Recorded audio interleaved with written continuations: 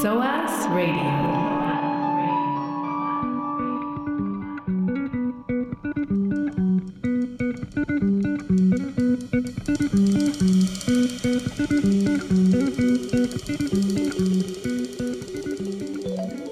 Welcome to SU Voicebox episode 10. So I'm joined in the studio by Dimitri, Halima, and Nisha. And it's very warm in here because, it's summer and they don't have a fan, but they're going to get a new one, so that's really good. Yeah, so actually it's been pretty quiet here in the SU since our last episode. I think everybody's been really busy with initially essays and now exams. At the end of everyone's essays, we had a really fun final school deadline party, which not everyone went to because some people were actually writing their essays up until the final deadline. But we did have quite a good turnout, and we had a really nice vegan barbecue on the green and projections, which was really fun. Since we last spoke, we've also had a couple of other events. I think we had Last Poets last week, which was amazing. And there was also the silent protesting to prevent duty, amongst other things. Since our last episode, we also put out a type of simple question survey. So if anybody had any questions, they could send those in, and we said that we'd address them now during this episode. So we've had a few. One that we're just gonna touch on is a question about the NSS. So it was just a very simple question: why should we boycott the NSS? So I think Nisha is gonna explain that a little bit to us. Yeah, so the NSS is the National Student Survey. It goes out every year to all final year undergraduate students. It's not the school's policy, sorry. It's the Students' Union policy to boycott the NSS because the NSS is one of the core metrics of the Teaching Excellence Framework. And the Teaching Excellence Framework is basically used to compare universities across the sector based on their teaching. However, the NSS in itself is kind of flawed in the way that it asks questions about teaching because it's asking you to judge teaching based on your entire time at university. So instead of kind of giving feedback within a class, what you're doing is saying, overall, I thought that I got okay teaching at university, which is not really adequate in terms of thinking about what the classes were like, how you interacted with your lecturers or with fractional members of staff, the content of the courses, the assessments that were used. All of these types of things are kind of left out of that kind of analysis. So the survey in itself is flawed in how it assesses and qualifies teaching. But then filling it in as well also allows universities to kind of be ranked against each other, which is a key part of marketization. With smaller universities like SOAS and a lot of other institutions as well, where performance on these sorts of teaching excellence framework type things is often poorer, what it means is that we come up lower on the league tables, and that actually puts us at a higher risk of exiting the market. So essentially the institution might have to shut down.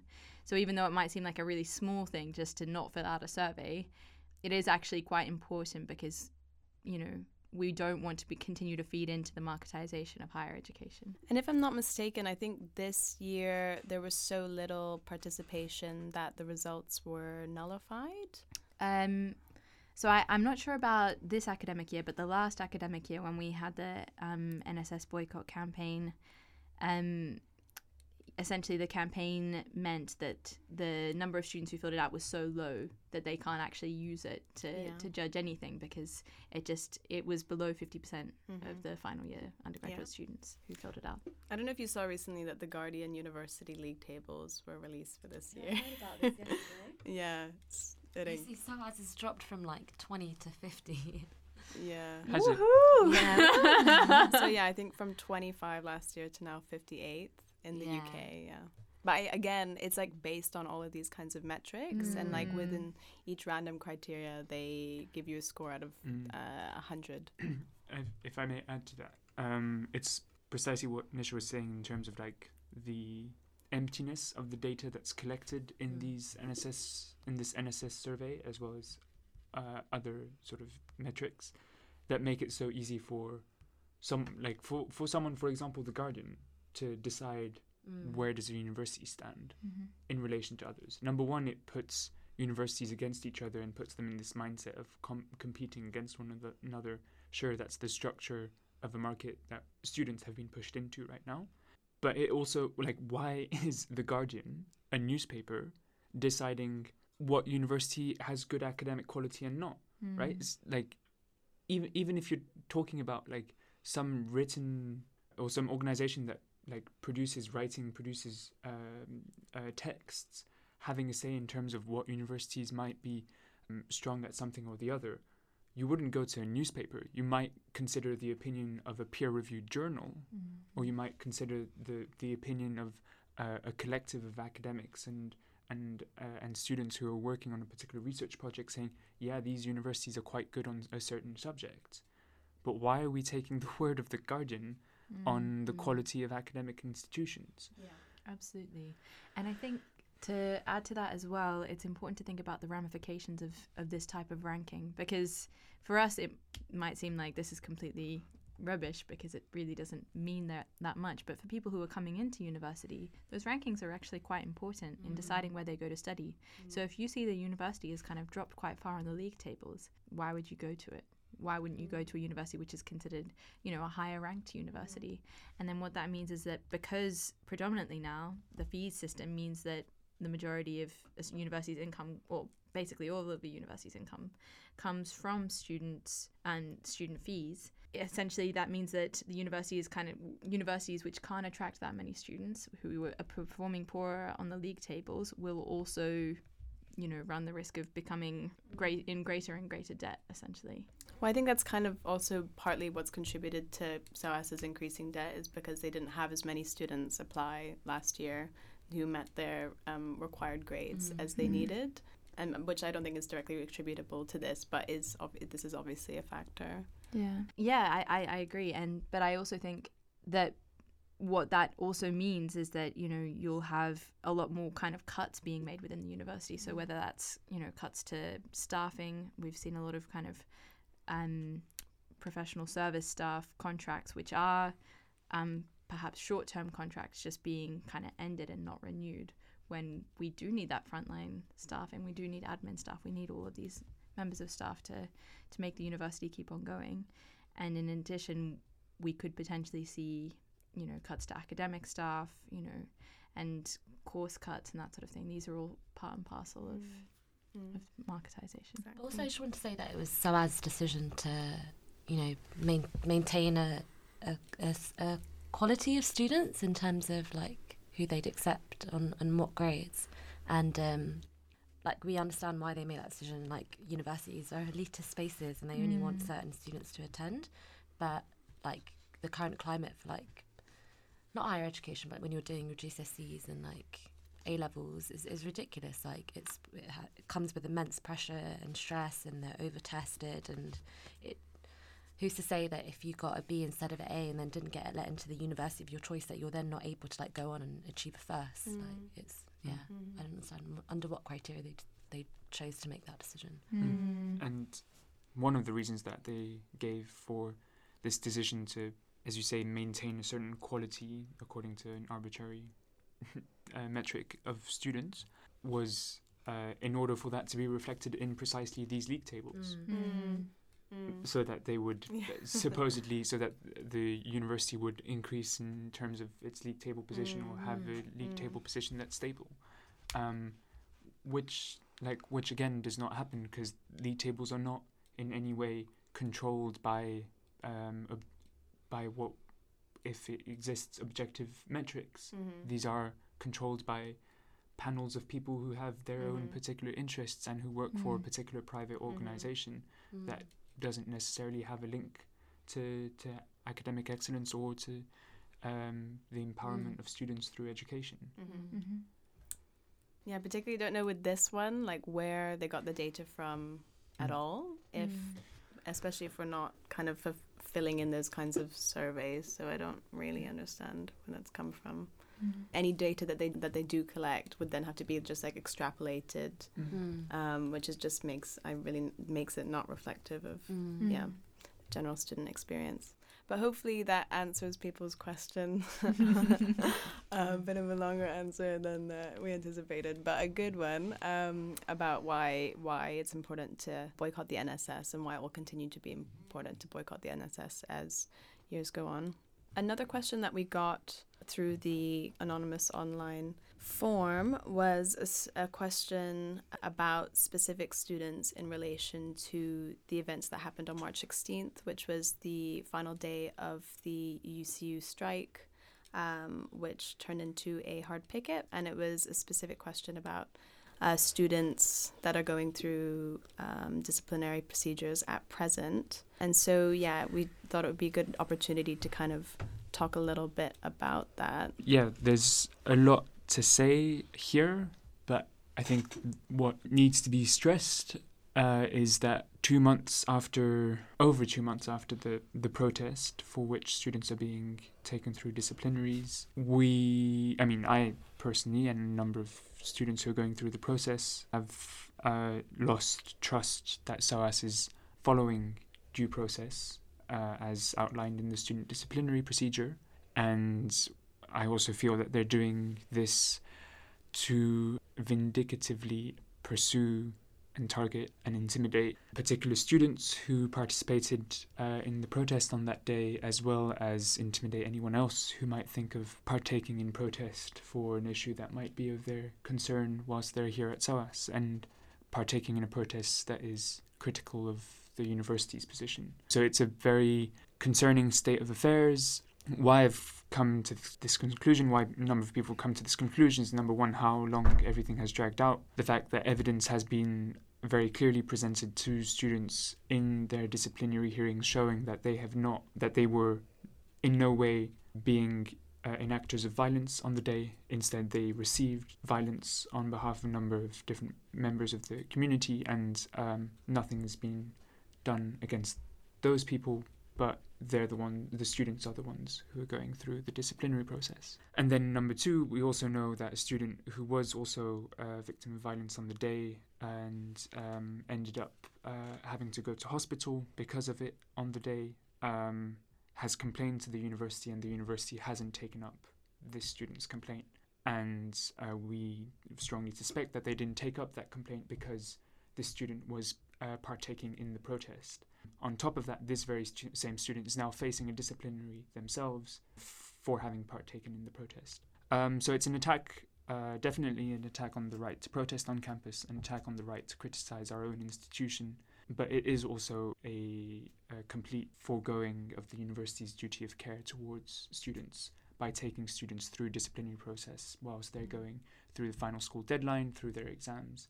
I'd urge any students who are listening to this to think about how it would feel not knowing whether or not your status as a student is secure whilst you're writing your exams, and knowing that the evidence that you're presenting to the university isn't being taken seriously. And so that's why it's a very grave concern. Yeah, and students will rightfully be taking action to put pressure on the university to drop these disciplinaries, and that's the only course of action that seems suitable at this point. Just to give a bit of overview, because I don't think I said that earlier, this question, I think, and what we were just talking about is in relation to what happened on the day of the hard picket, but particularly in relation to complaints that were submitted on both sides, both from people who participated in the hard picket as well as people trying to enter the building. And so this disciplinary procedure that's being kind of pursued by all involved, and including with the school, is what we were just discussing. Another question that was submitted to the form was about the women's Wudu facility, and just kind of a general concern about the condition of the Wudu facility compared to the men's facility. So this is something that the Students' Union is taking up with relevant people. But if there are any listeners who have concerns about this or kind of want to feed into the process, feel free to get in touch with the sabbatical officers. Cool. So that's kind of most of the questions.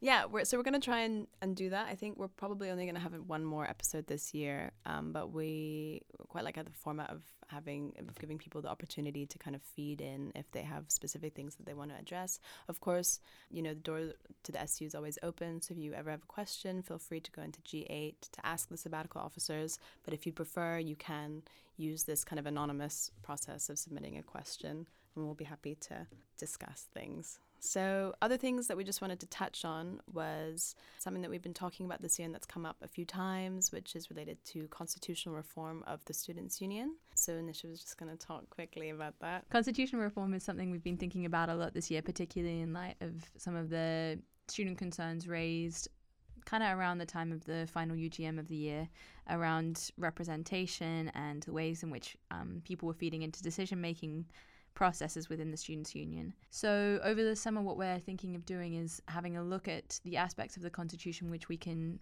shape. There are some things that we can update without passing it through a UGM because it's a change to the schedules which are attached to the Constitution but kind of not necessarily a formal part of it. So for instance, what the chair says at the beginning of the UGM, we can update that because that doesn't have to pass through a UGM. But bigger things such as, if we want to change the way in which voting happens in the Students' Union, or we want to make substantial changes to the ways in which UGMs operate, or kind of add in an element around caucuses, all of those things are quite substantial changes to the Constitution. So we'll have to pass through a UGM, which is kind of weird because if you're changing a UGM, you have to sort of do it through the old model. But so what we'll probably do is do some kind of smaller, just superficial updates to the Constitution and the schedules, and then some recommendations for perhaps deeper changes. We won't just make those recommendations on our own. We'll hopefully try and reach out to students to help inform that, and we'll also look to the results of the SU survey, which is still live and ongoing. And there are a couple of questions in there, particularly around decision-making processes and voting and that kind of thing. So make sure that you look out for those and help feed into that process. Yeah, so this SU survey can be accessed on sosunion.org website. If you fill it in, you're also in with a chance of winning £50, and there's 5 different lots of £50, so that's pretty good chance. And there's also a lot of money, so yeah. But also, yeah, it's just cash. Oh, really? Yeah. I thought it was a voucher. No, it's cash. Can I fill it out? Yeah. Yes. You're members of the union. Oh, really? Yeah. Do you reckon they'll vote of no confidence us again if we I take know, 50 more the 4 of you. Is it 4 prizes? No, there's 5 prizes 5 of prizes. £50. Us Yeah. It's plus alright. Ian or something. I'll take 2 prizes. Okay. Yeah. So anyway. How does it get selected? Is it random? I think Antonia selects it, so I Oh. don't know. Who selects it? Antonia. Antonia does. So it is a so. biased process, guys. No, but as in, I don't think she selects it, but as in she does. She does the random selection process. So I think Oh, that there's okay. like, yeah. But I don't know what that exact process Random. is. Yeah. Anyway, so that's open until the 11th of June. So strongly to encourage you. It's just a good opportunity to feed into how the SU is doing, what you'd like to change, and it covers a whole host of different areas. So strongly encourage you to fill it out, particularly if you have a lot of criticism or, also if Or you praise. don't, or Yeah, praise. But it's positive good. feedback. No, but it is good to get because there's also an opportunity to write in comments as well as kind of these ranking grading systems. So that's that. The other just very quick thing we want to talk about, again, very beginning of the process, but basically the green, which is that green space between Senate House and the Brunei Gallery, is under threat from being developed on. So again, we don't have loads of information about this, but we do know it's kind of on the cards. Yeah, and we also know that we know what development looks like in central London, and that is often just more tall buildings and more expensive coffee shops. The cafe type of coffee shop, not the interesting ones. Yeah, and so the council does have a policy whereby if green spaces are taken away, they need to be replaced. But what we've seen in the past in central London, in Camden Council, is that when green spaces are taken away, they're given an exemption. The developers are given an exemption and they don't have to replace the green space. And that's quite likely to happen further down the line with the space that we have here. And that would mean kind of no more free barbecues on the green, no more open air cinema. You know, there's so much potential with that space as well. Like, it's really underutilized at the moment. If we really wanted to invest time and energy into it, we could maybe think about community garden, different things. Yeah, and if anybody who's listening is interested in doing more activities there, it's definitely like a usable space. So feel free to email any of the co-presidents about that. But I think the green is considered one of the like, quote, last developable spaces in the whole of Bloomsbury. So I think it's really in demand in that sense. And I think a lot of different parties are like very keen to build whatever it is that they can to ensure that they're the ones who kind of like have ownership over it. So that's something that we're aware of and are thinking what effective steps would be to ensure that it kind of remains a nice green space that SOAS and also just like the surrounding community can use. So that's just a few different things of what's going on. We also just want to talk a little bit about what's coming up. Really excitingly, it's like the last week of exams. So some people have already finished, which is really cool. But for those of you who have their exams on the last day, Halima, it's almost there, really almost there. And luckily there's lots of like really fun things that are coming up to celebrate that. So hopefully that will kind of like, just get people through. So one of those things is we're going to be having an end of exam barbecue on the green, which is going to be on Wednesday at around 2 p.m. So feel free to come to that. So that's open to all. There's also going to be the end of year party. I actually don't know that much about the end of year party, so I don't know if anybody... It's called Summer of Soul. You guys are in for a real treat. There are going to be projections. It's going to be reggaeton and soul and Latin music, and there are like multiple floors in Electroworks. It's like a really cool venue and space, and tickets are on sale now on the SU website, and they're going fast. And there's a deal right now, right, where it's like £8 now and £10. I actually think maybe 12. £12? Ooh, okay, so get them quick, because I'm sure there'll be more on the door. Yeah. Cool. There's also going to be face painting. Yeah, Woo. I forgot about that. Maybe fight. No, I'm not sure if there's fire breathing. I actually think there might be. Oh. Oh my goodness. And the Exodus. The Exodus is the best part, where we're all going to walk to Electroworks together, which is an angel, with loads of music and just like good vibes. And by walk, Halima means dance. Dance, yeah, absolutely. To the streets, to the samba band. Yeah. And Nisha's never been, so this is Oh going to my be her gosh. first And and last Exodus. So you never went to any of the Exodus? I know. Even in your first year? No. Because the club was right next to Dinwiddie, so I just rolled on over. I was so Scala. lazy. No, still gotta go. This is so worth it. So I recommend on Wednesday for people to go to the barbecue and then just maybe chill for a bit. And then in the evening, just hang out at SOAS in the bar. Oh yeah, Dimitri's got a point. There is also, on that same day, the 6th of June, the strike by University of London outsourced workers, who are very close to winning a similar promise to being brought in-house as the outsourced workers did here.